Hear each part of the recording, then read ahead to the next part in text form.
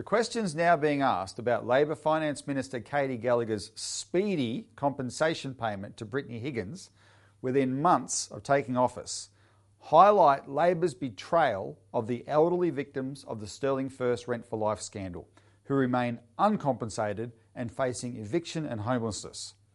The Australian Citizens Party is calling on the Albanese government to act on Labor's pre-election rhetoric and compensate the Sterling First victims for the Australian Securities and Investments Commission's failure to police the Sterling Income Trust Ponzi scheme. Here's a timeline of the Sterling First disaster. In 2015, serial Ponzi scheme offenders launched the Sterling First Rent for Life scheme targeting retirees looking to downsize. But ASIC ignored the directors' connections to past financial failures.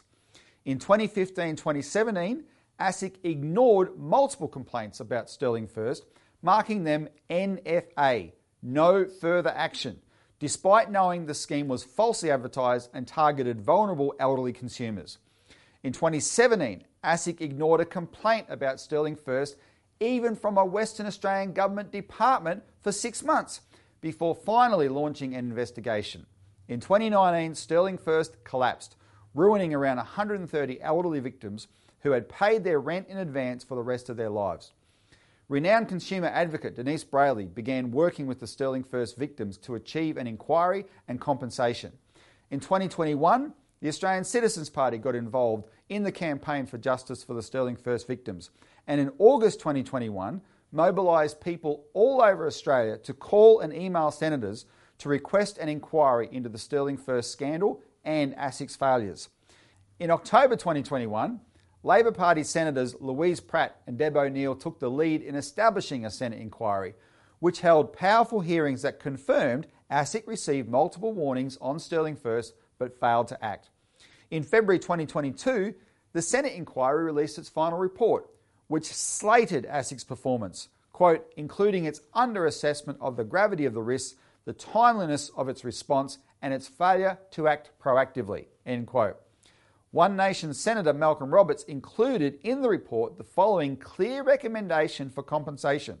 Quote, all factors considered, including ASIC's regulatory negligence and the advanced age and vulnerability of the Sterling and Silverlink tenant victims who are being evicted, the Commonwealth Government, which was responsible for ASIC and its regulatory philosophy, should immediately compensate the 130 victims for the full $18.554 million they lost, plus interest and expenses, end quote.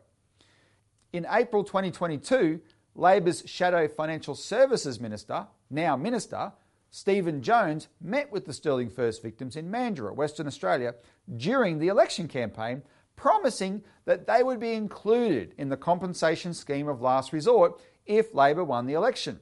However, Jones rejected their calls for immediate compensation under the Finance Minister's powers, claiming no party could commit to that.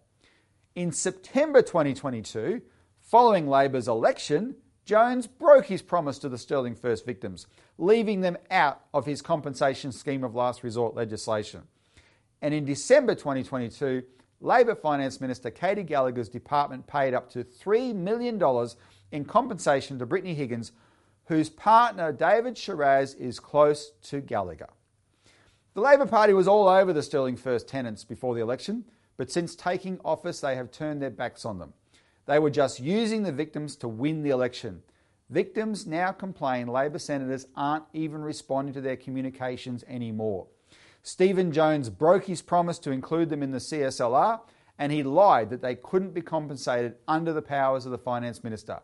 Katy Gallagher's compensation of Brittany Higgins proves they could be. The elderly Sterling victims are being evicted and dying. They deserve compensation now.